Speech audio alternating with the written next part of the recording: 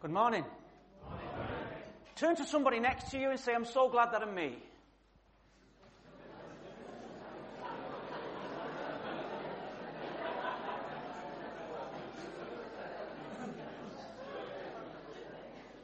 Now say to the same person, I'm so glad that I'm not you.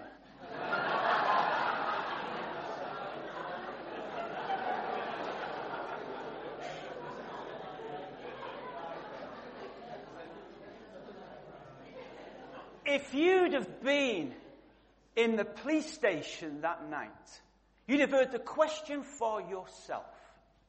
I got arrested at 2 o'clock in the morning in the very posh Pavilion Gardens in Buxton. You ever been to Buxton? It's well posh, isn't it? I was naked and I was totally off my head.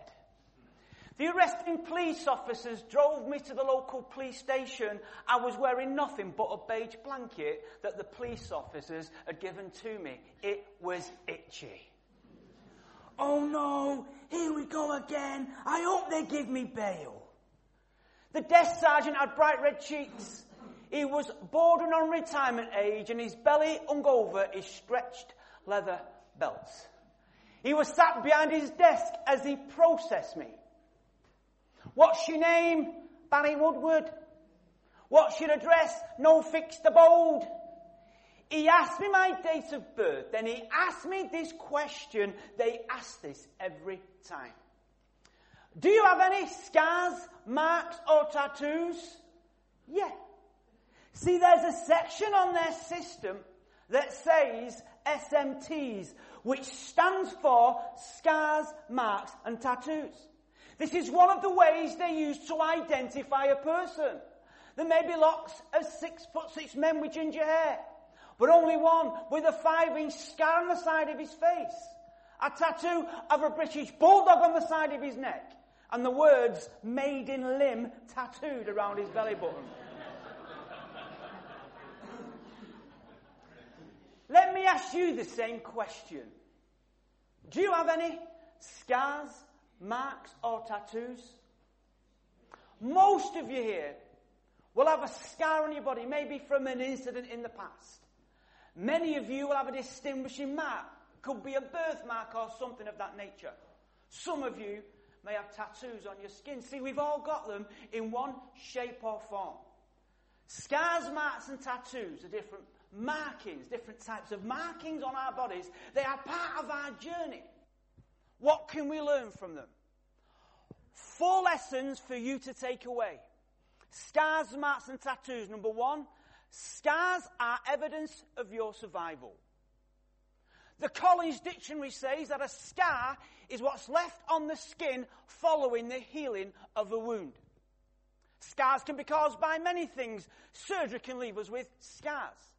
An accident can leave us with scars. Fighting can leave us with scars. I had a mate from Manchester, we called him Scarface Stewart.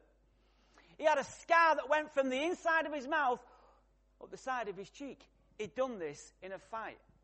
I've got scars on my arms that have been left through using drugs. The start of these go right back to that Friday night in Jackie Marshall's bedroom. I was with 9 of my mates, including Craig and Psycho. Psycho had crossed eyes. So when he looked at you, he didn't actually look at you. One eye looked at your left ear, and the other eye looked at the big toe on your right foot. He always had greasy hair, and he had tattoos on his hands, love and hat. He forgot to put the letter E on his little finger. Imagine you're a fly on the wall. We were smoking weed, listening to Bob Marley and the Wailers. The windows were vibrating with the bass line, and we've got money in our pockets, getting ready to go to Manchester, as we did every weekend. And the door opens, and Huey comes walking in. Hey guys, what? I've got some heroin, who wants some? We all went quiet. Craig looked at me. I looked at Huey. Huey looked at Psycho, and he attempted to look back.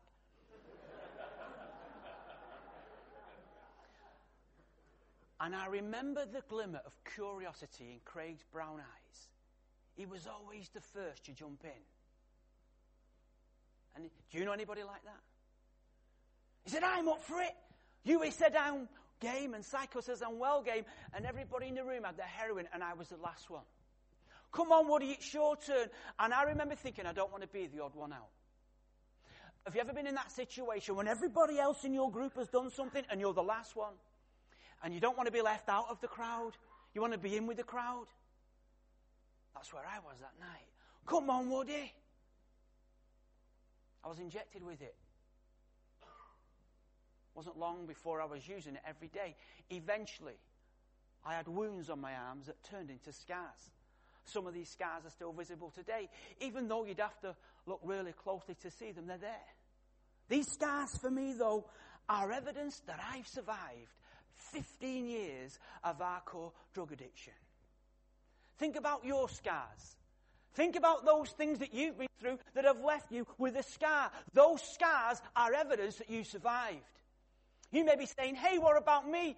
I can't say I've survived. I'm still wounded. My healing hasn't come yet. It could be that you're facing a crisis right now and you can't see a way out. It could be that you've been hurt and your wound is beyond repair. Listen. Listen, listen.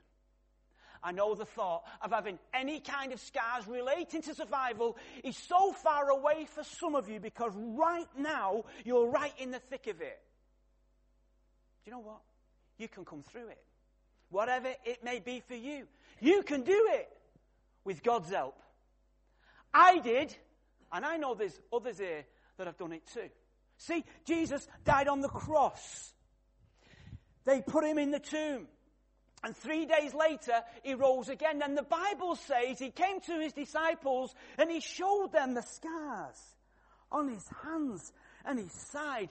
These scars were evidence that he survived. And because he survived death, it means he can help you survive things too. It just needs your cooperation. What are you going to do? Scars, marks, and tattoos. Scars are evidence of your survival. Number 2, marks make you unique. Anybody here like to read the newspaper? Put up your hands if you like to read The Guardian.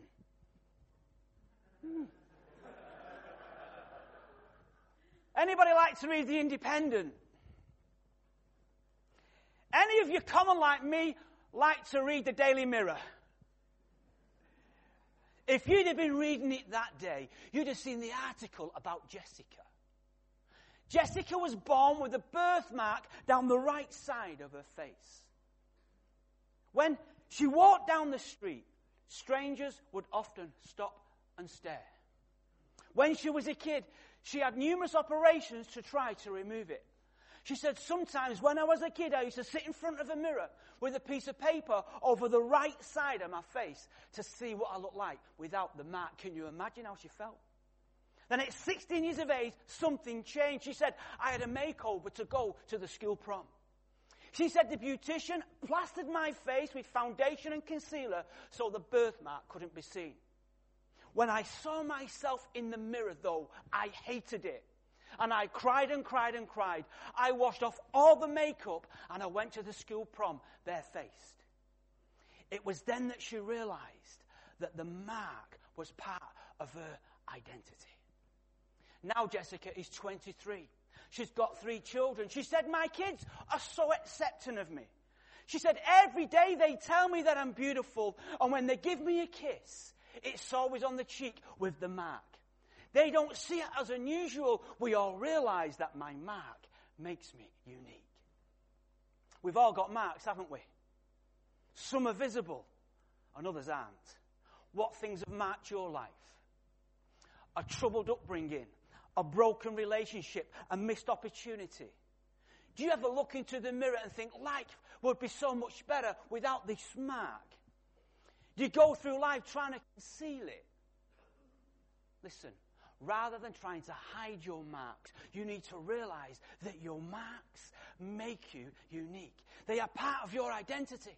And without them, you wouldn't be the person that you are today. You are unique. Margaret Mead said, always remember that you are unique, just like everybody else. See, when God made you, He made one of you. The Bible says, before God formed you in the womb, He knew you. He created you as an individual, and it's those things that have marked your life that have shaped you to become the person that you are today. There is nobody else like you on the planet. And when God looks at you each day, do you know what He says, marks and all? You're beautiful. I was speaking in a church. I can't tell you where it was, just in case you're from Oswaldtwistle.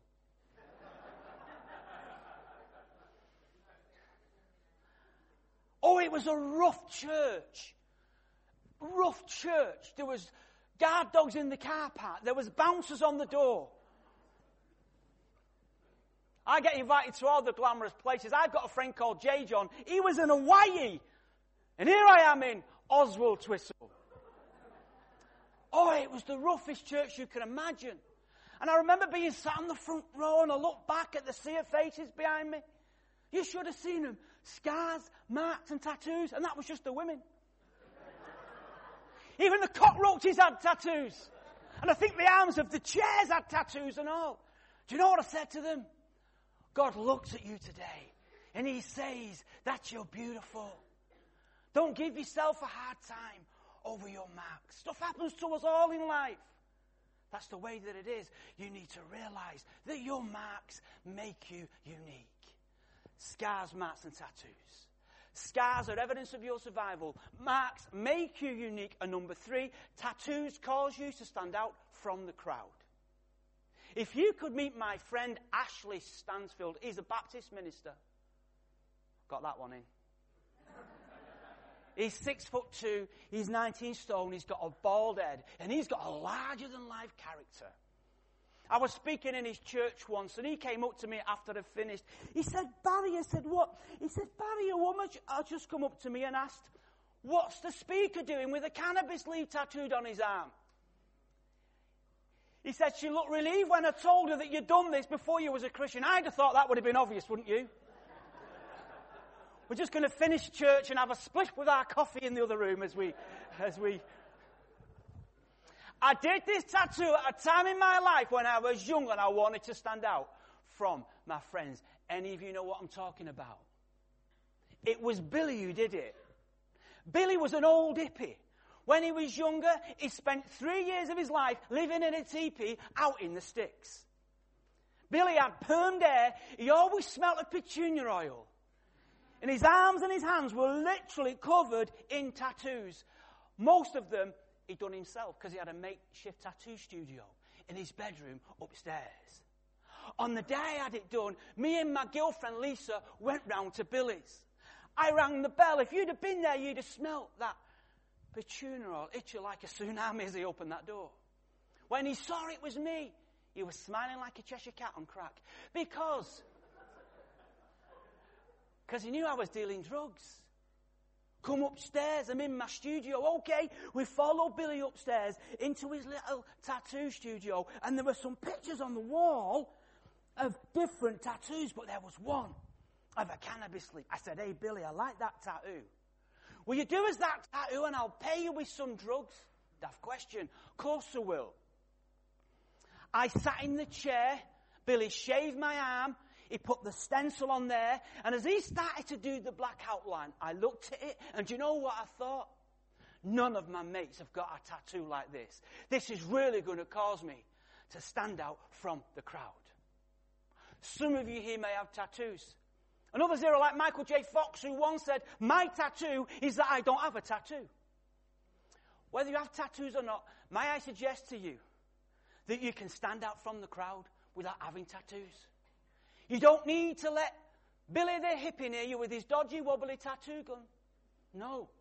What you do need to do, you need to live a life that is different from those people around you. This is how you can truly stand out from the crowd.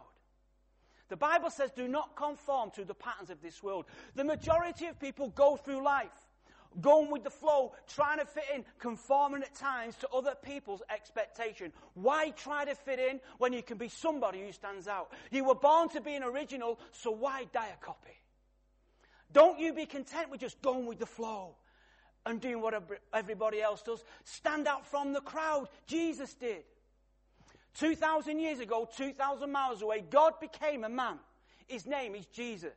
Jesus is God with skin on. And he came to this earth, and he lived on this earth. He was tempted in every way that you have ever been tempted, but he resisted temptation. He stood out from the crowd. He brought a life-changing message that went against the grain of his day. Some people got it, and they started to live it, and their lives became so different from those people around them that they too stood out from the crowd. And then, at the age of 33, Jesus allowed himself to be nailed to a cross to pay the price for your faults, flaws, and failures so that you can make a connection with him. So that you can know him in your knower. Not just know about him, you can get to know him in a personal way where you know that you know that you know that you know him. Jesus and his early followers didn't conform to the ways of their days. Don't you conform to the ways of these days. Stand out from the crowd. Scars, marks, and tattoos. Scars are evidence of your survival. Marks make you unique. Tattoos cause you to stand out from the crowd. And number 4, scars, marks, and tattoos are a journal of your life's experiences. Sometimes I look into the mirror and I think, oh, you're good looking. Other times I look into the mirror and I see some of my scars, my marks, and my tattoos, and I'm reminded of all the different things that I've been through. Going right back to when I was a kid. I was born in Salford, Manchester. My parents tell me that I was an ugly baby. In fact, I was so ugly on the day of my birth, the doctors put me in an incubator with tinted windows.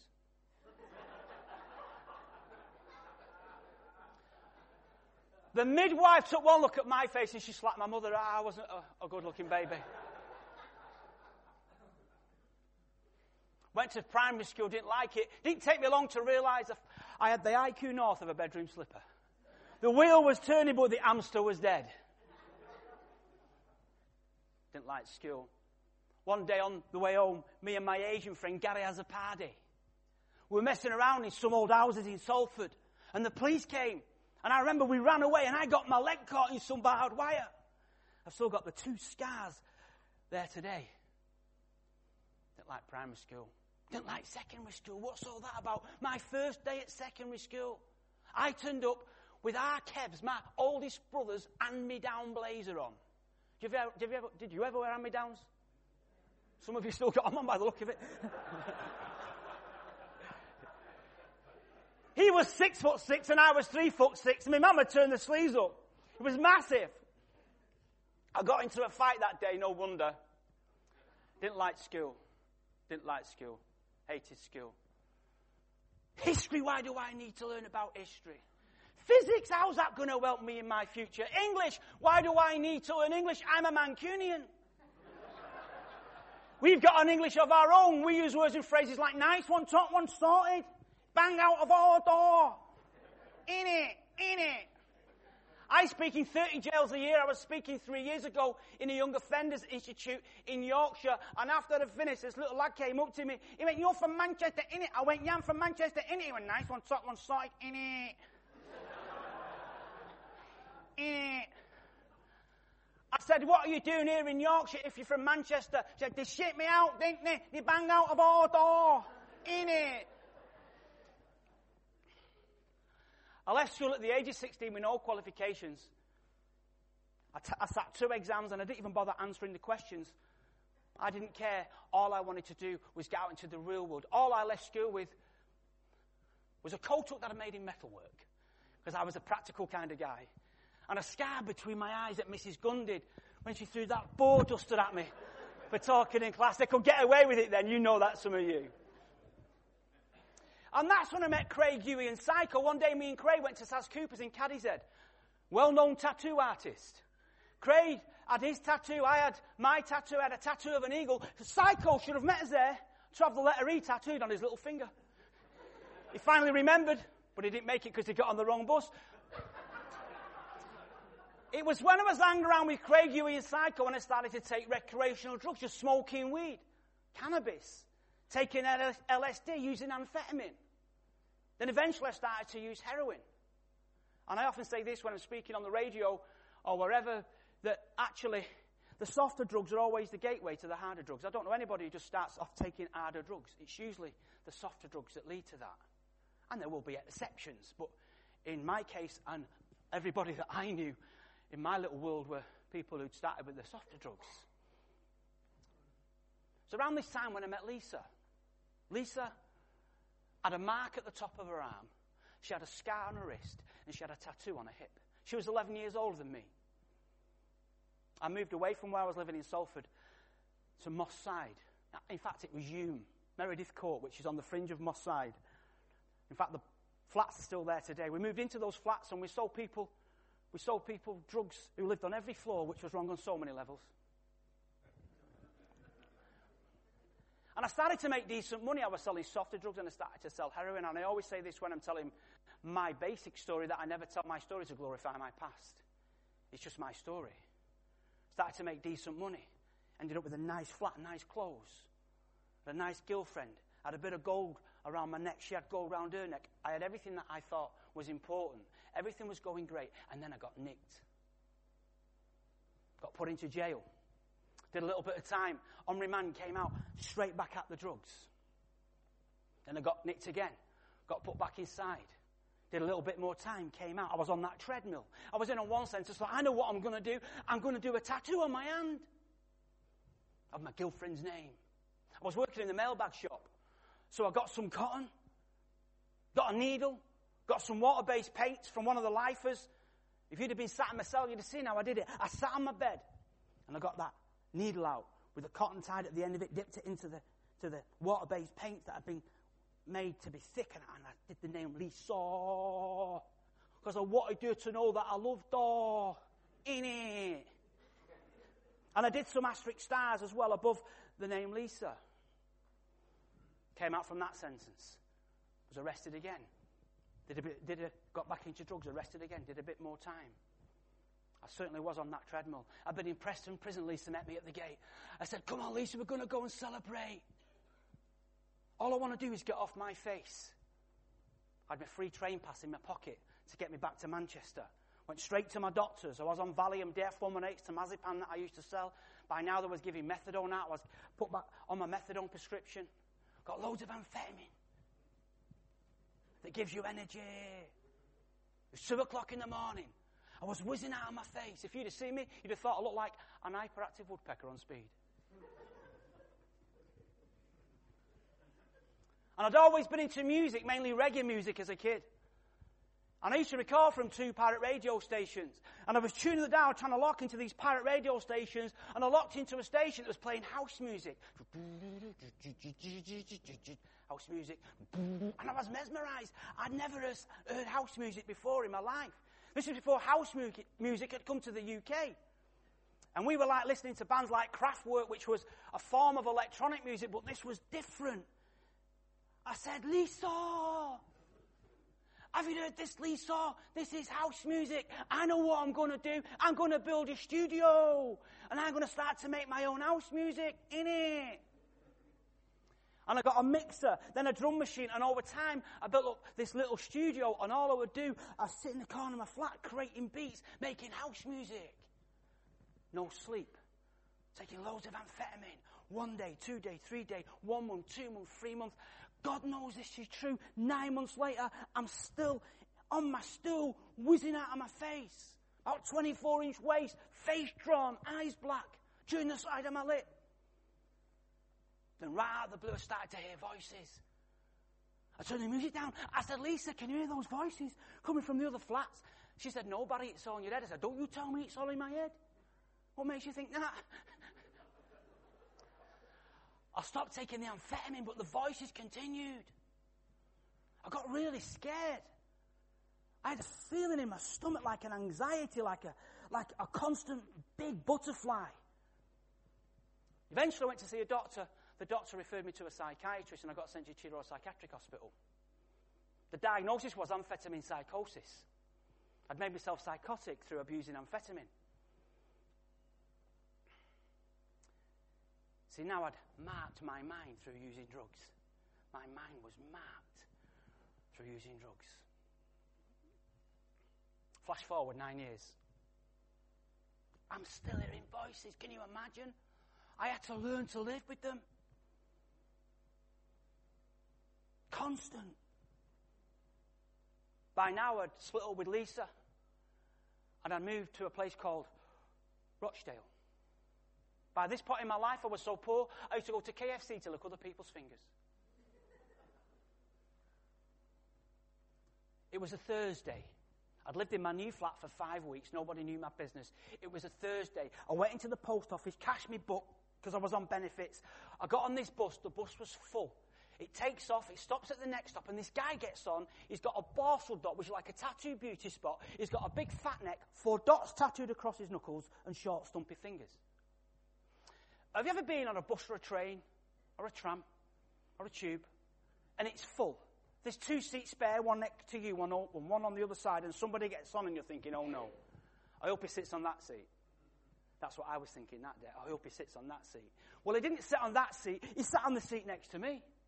You all right, mate? How are you doing? I'm thinking I was doing all right till you sat down. And we got chatting. And he was really genuine. Remember getting off the bus thinking, wasn't that guy all right? What's he got that I've not got? He had something that was different. I'm not talking about a fat neck either. He had something that was different. That was the Thursday. The following Sunday, I was taking my dog, Kim, for a walk. She was a Jack Russell. She had a patch on one eye, which was her distinguishing mark. She had a short, stumpy tail, and she was really aggressive. I need to take her to the local field that was behind what was Birchall Hospital then, in Rochdale. And as I'm walking past Birchall Hospital, who should I see walking in the other direction? Yeah, the guy with the Borsal dot, the big fat neck, 4 dots tattooed across his knuckles and short, stumpy fingers.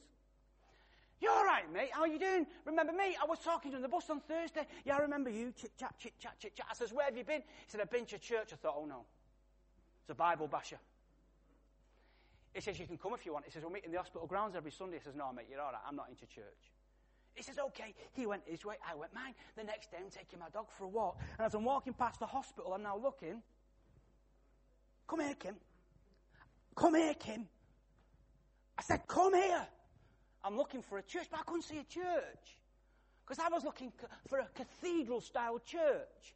Steeple towers, stained glass windows, a graveyard. Somebody stood at the door dressed like Darth Vader. My perception of church as it was then. Can't see a church in there. Next day, taking my dog for a walk, looking for a church. No way could I see it. Wednesday was my first appointment with my new psychiatrist in this new area. Since my breakdown, when I was living in Moss Side, I had to register not only with the local drug team and the local doctor, also a local psychiatrist, because I was an outpatient. So I'd registered, and it took about 5 weeks for my medical records to arrive to my new area, Rochdale. The psychiatrist's name was Dr. Samuel Yangi. He was from Nigeria. Didn't think anything of that appointment, because in those days, I was having lots of chats with doctors and psych. It was my world. It was just normal for me to do that. Friday morning, there was a knock on my door. I thought, who's that? Is that the coppers? And I went into the hallway, and I'm looking through the net curtain for the shape of the copper. I thought, oh, it's not a copper, that. And I got to the door, I opened it, there's this little woman, about 5'2", little lady. About 52 years of age, 19 stone. Pair of plastic glasses with sellotape at the side. You're right, cock. It's all right funny in Rochdale, you know. Any Rochdalians here? You're right. They're beautiful people, but they do talk funny. Not like us Mancunians, innit? You're right, cock. Yeah. My name's Dot. I'm your next door but one neighbour. I've come to introduce myself. Okay. She said, you've just moved in, haven't you? I said, yeah. She said, your dad drives a red car, doesn't he? I said, yeah. She said, you've not got much furniture. I've been thinking, how do you know this, you nosy? Nosy neighbours, do you have them in Lymm? Yeah. Are you a nosy neighbour? She said, I've just bought a brand new fridge freezer. If you want my old one, You can have it for nothing. Well, I'm going to be honest. I had a fridge freezer. But I took hers anyhow and I sold it to our kid for 20 quid. Why not? We chatted for a couple of minutes on the doorstep. And then she said, Dot. She said, what? I said, Dot. I said, the other day I met this guy when I was taking my dog for a walk up past Birchall Hospital up the road. And he said he went to church in the hospital grounds. And this week I've been looking for a church. And I can't see a church in there. Do you know where it is by any chance? She said, oh yeah, I go to that church. I'll take you on Sunday morning thinking, oh no, I didn't want that. Sunday morning comes, she knocks on the front door. I come out, we both walk up Birchall Road together into the hospital grounds, and we end up in a prefab. I'm thinking I was expecting like the bells and the smells and the stained glass windows. None of that. Prefab. Everybody was dressed really casual. Bit scruffy really, most of them, but anyhow. I remember walking in, round the back, and followed Dot to the front. She sat on the second row from the front on the end. I sits one in. I remember looking at my watch thinking, what time is this going to be over? People were going up to me. They were really nice, you know. I am so glad that you're here. I'm thinking, why are you glad that I'm here? You don't even know me. Where's your handbag?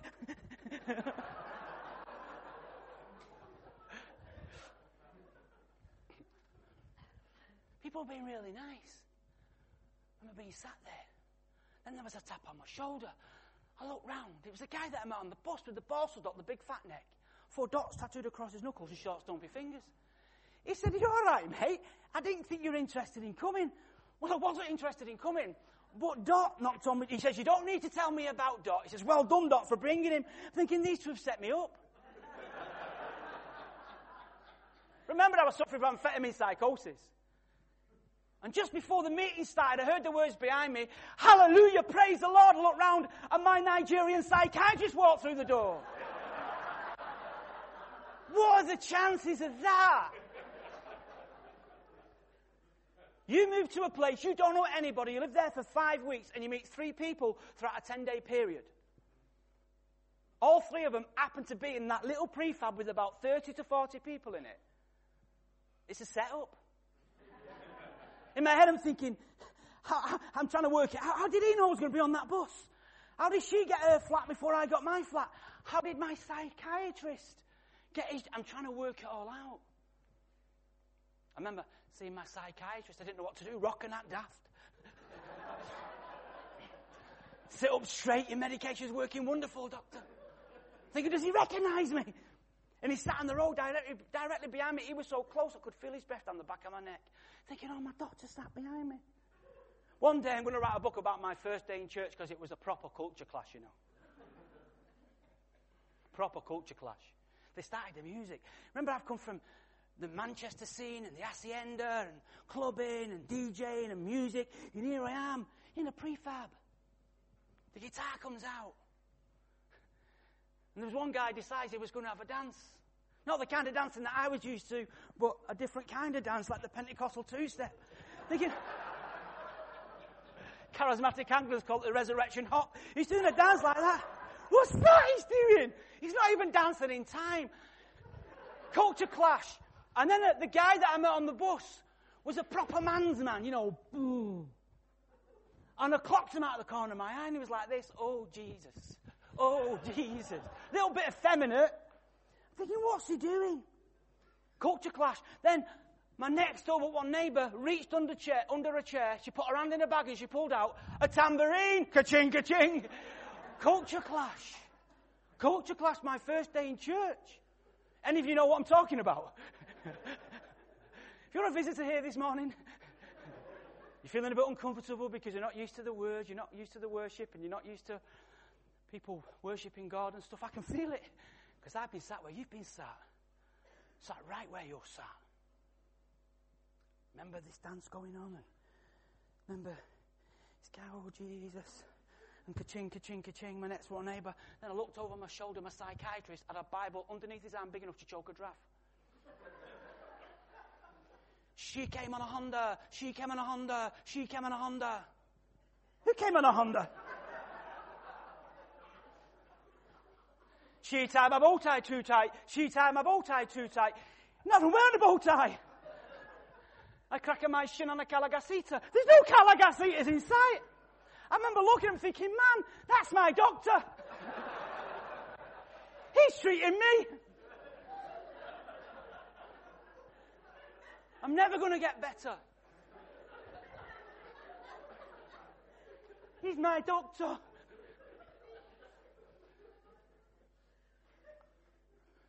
After the music, I remember the guy getting up to speak, and at the end of his little thing, he said, we believe in a God who can heal. He said, is there anybody in this room who's got any issues? I thought, does he want someone with issues?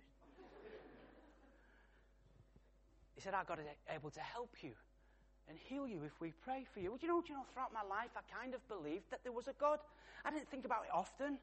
You know, I always thought there must be something out there, but that's as far as my belief got. There must be something out there, and I thought that once every 10 years at maximum. It wasn't something I thought about a lot, but I believed that there was something other than just this. And I'd prayed a few crisis prayers in my life. God, if you give me bail this time. No, this is the last time, God. If you give me bail this time, I'll never do it again. So I prayed a few crisis prayers, and I kind of believed that there was something out there. But this guy's telling me, if he prays for me, his God is able to help me with my issues. I remember thinking this, as he said those words, does anybody want to be prayed for? I thought, what have I got to lose? And I got out of my seat and I walked to the front like that, feet 10 to 2, nice one, top one sorted in it. I was the only one stood there. I thought, all right, Phil, everybody was watching me. He says, what can I pray with you for? I'm thinking, how long have you got? What time do you want to be finished? So I whispered it to him. He's got his microphone in his hand, and I'd seen it on the telly where the person goes into the confession booth and he confesses to the priest. Or he goes to the vicar and confesses to the vicar, and it's private between the person and the vicar, or the person and the priest. And I'd seen other programs where the person had gone and confessed to the pastor, so it's private between the person and whoever that other person is. I thought, well, it's going to be private. What can I pray with you for? So I whispered it to him because it was private. I said, I've been on heroin now 15 years. He says, okay, I'll pray with that. I says, I'm on methadone, 55 mils of methadone. I've been on that for years. I've been maintained at 55 for a long time. He says, okay, I'll pray for that. And then I says, been in voices 9 years. You pray for these voices, do mine. He says, okay, I'll pray for that. And he put his hand on my head. I'm thinking, what's he got his hand on my head for? Get your hand off my head, will you? I was like, bang, you know what I mean? Culture clash. I remember being stood there. He said, Lord, we come before you today. And we pray for this man's heroin addiction. She came out of Honda. I'm thinking, he's just told everybody I'm a smackhead. We pray that you release him from his methadone dependency. She came on, and he's saying this stuff out loud. I'm thinking, he just told everybody on methadone. I'm thinking, oh no, he's going to tell everybody on the point thing. Don't tell anybody about these voices. They do my nothing. He said, and we pray you take away these voices. She tie my bow tie too tight. I'm thinking, oh no, I thought it was private. But as he prayed for me, something happened. I remember shaking. I wasn't withdrawing from drugs. I'd had my Valium, my Dave 118s. My methadone, I was normal. Shaking as normal was for me then. I was shaking. Tears started to stream down my cheeks. And I had a feeling like there was a fire inside my body. I'm thinking, wow, get your hand off my head. Wow, what's going on here? And he said, amen. I'm thinking, does that mean he's finished? And I opened my eyes, and his hand had gone, and he'd sat down, and I walked back to my seat, and something had changed. You see, all my natural get up and go had got up and gone by that point in my life, because drugs had become my get up and go. You know, whatever your drug or your drugs of choice are, you take them for long enough, and you need them to function. Just do normal, mundane things. You need them in your system just to live life and do normal things. I'd been like that for years, but on that day in that prefab, all my natural get up and go that had got up and gone, got up and came back. Because God became my get up and go. I said, Dot, what was all that about there, Dot? She said, oh, that was God, love. But Dot, I'm burning inside. She said, that's God, the Holy Spirit, working inside you. See, the Bible tells us that once we believe in Him, we are then marked with the seal of God's Holy Spirit. I've now been marked by God. Within 4 weeks of me walking into that prefab, I was off all the drugs. And I remember walking home into my little flat. Dot went into her flat. I closed the door behind me, and I stood in the hallway listening.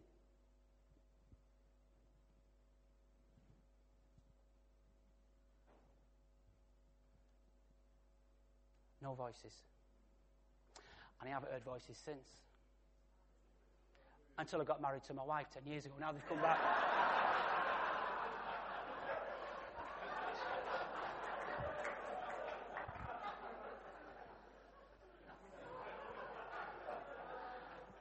Actually, getting married to Tina was a good thing.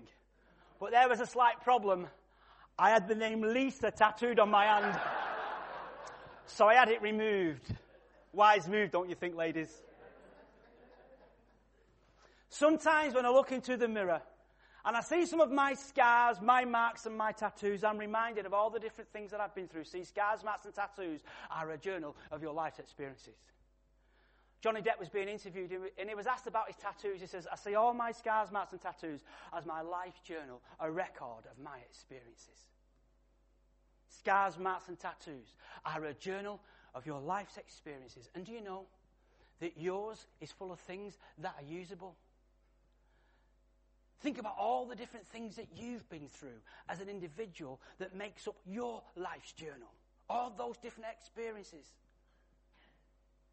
They're usable.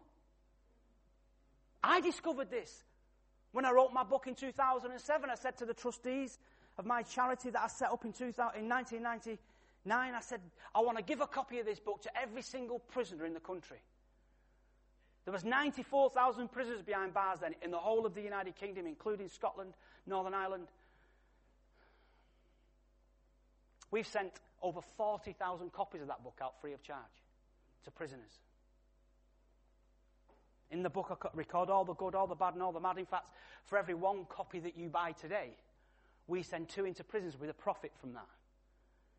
And that's just one way of just keep drip feeding the books into the jails. There's also some other bits on the table out there. There's my story that was recorded like as a documentary style. There's some messages there that might be helpful to other people that are not yet Christians that you can give to and say, have a listen to that.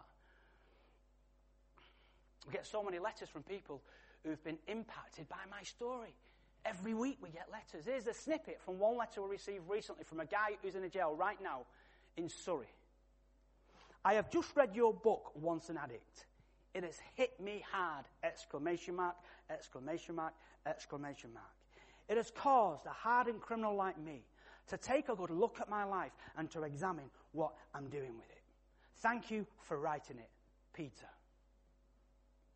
You see, this is me making use out of my experiences in my life journal.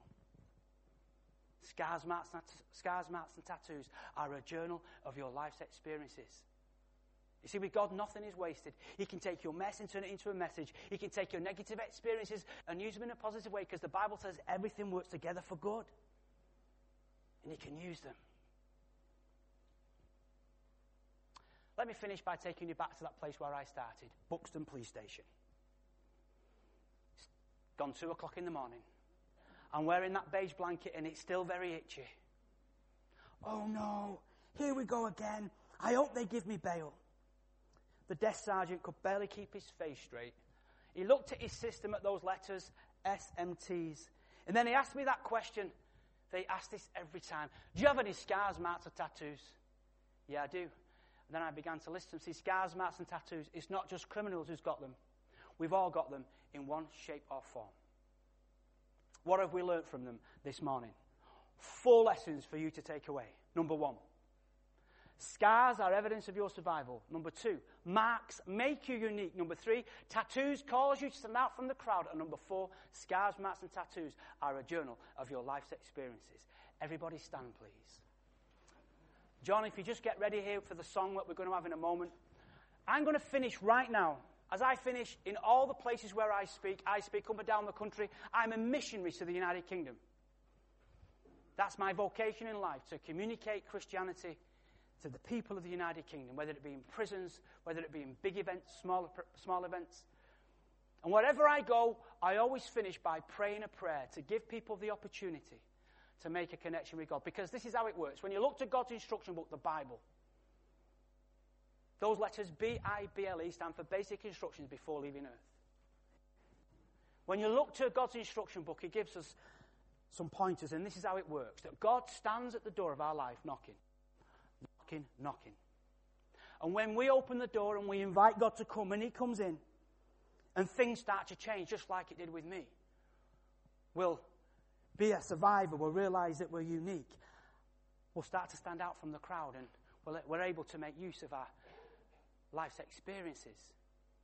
And right now, we're standing at the door of some of your lives, and he's knocking, he's knocking, he's knocking. And he's saying, what are you going to do? Are you going to keep that door shut and keep me shut out? Or are you going to open the door and invite me in? Right now, he's knocking on the door of your life. What are you going to do? If God was a burglar, he'd wait for it to go dark and he'd try and burgle his way in. He'd come and he'd try and kick in the back door. If he couldn't kick in the back door, he'd try and kick in the side door. If he couldn't kick in the doors, he'd try and jam you in through the downstairs windows. That's if God was a burglar. But God's not a burglar. He'll never try and burgle his way in. He will only ever come in through the legal entry. Usually, the legal entry to a house is the front door. The legal entry to a life, the front door to a life, is the will. And he stands at that door. He stands at your will, and he knocks, and he knocks, and he knocks. And he's saying, what are you going to do? Are you going to open the door and invite me in? Or are you going to keep the door shut and keep me shut out? I'm going to pray this prayer. There's two groups of people going to pray this prayer with me.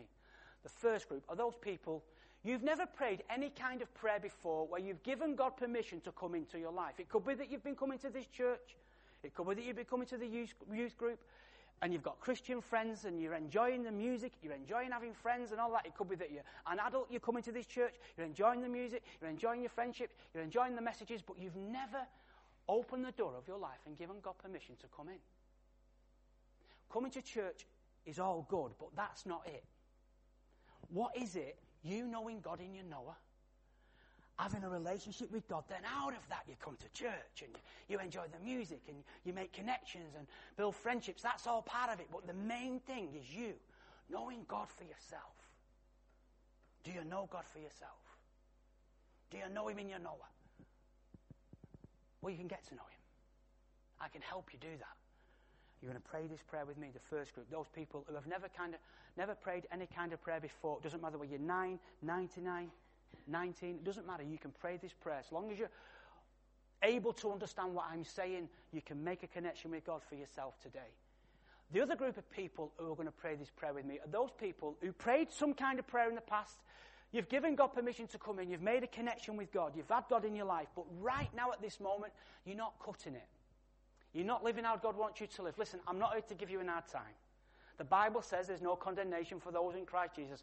All I'm here to say to you is just pray this prayer and just get back on track. Get back into the groove of your Christian faith, and God will forgive and forget, and you can just get on with it. He'll forgive it. He'll wipe your slate clean. Whatever it has been that's been holding you back or taking you off track, he'll forgive and forget, and you can just get on with the rest of your Christian journey with a clean slate. Two groups of people are going to pray this prayer with me. In fact, everybody else, you make up the third group. You're going to pray to encourage the first group and the second group. Are we ready? Park your pride outside for 2 more minutes. Here we go. All three groups, let's pray this prayer together. Park your pride outside. All three groups together. Repeat after me. Dear God, I come to you today, and I admit that I'm not perfect.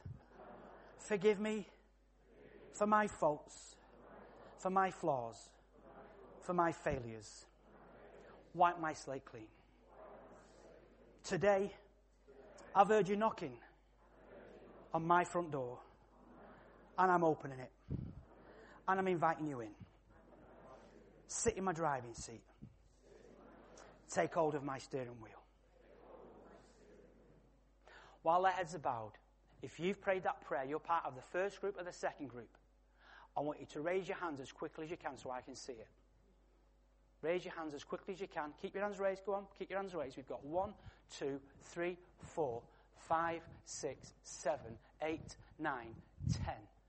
Put your hands down. There may be a few more. So I'm going to count down 10 seconds. If you've raised your hands already, there's 10 people raise their hands. You keep your hands down. But the rest of you, if you've prayed that prayer, you're part of the first group or the second group. As I count down 10 seconds, it's just giving you an extra 10 seconds just to raise your hand. Anybody else prayed that prayer? Raise your hand so I can see it. 10, 9. Another one here. Thank you. Anybody else prayed that prayer? You're part of the first group or the second group. 8, 7. Another one here. Thank you. Anybody else? Another one over here. Thank you. Another one here. That's another 4 people. Anybody else? 6. 5. Anybody else? 4. Raise your hand so I can see it. Another, no. 3. Anybody else? Another one here. Thank you. Anybody else? 2. 1. Father, I want to thank you for those people who have responded this morning. And you know why they've responded. Whether they're part of the first group or the second group, whether it's for the first time or whether it's to get back on track so that they can just get back into the groove. I want to pray that God, you'd so be on their case this morning. And this would be a day in their diary. Their diary that they will talk about for years to come, that this was the day when they connected with you. Or this was the day when they reconnected with you. And life became different. I give them to you now, God. I'm going to count to 3. All those people who raise your hands, whether you're in the first group or the second group, I'm going to count to 3. You're going to leave your seats. You're going to go through that door. Why? As a charity, we've produced a DVD called What's Next. That prayer is the beginning of a journey. You need to know what to do next. We want to give you a DVD. We also want to give you a booklet called Making the Connection by J. John, which explains the Christian faith in a more detailed way, but very contemporary way too. We want to give you one of those. So I'm going to count to 3. The music's going to play on 3. All those people, there's about 16 people, raise their hands. And if you didn't raise your hands but you prayed the prayer, you can still leave your seat and go through that door into the little area at the side or wherever they decide to take you. I know we've discussed 2 areas. So we're ready? On the point of 3. 1, 2, 3. You go now. Thank you very much. If you can just move out of the way, thank you very much. Thank you. Fantastic. Fantastic. Thank you very much.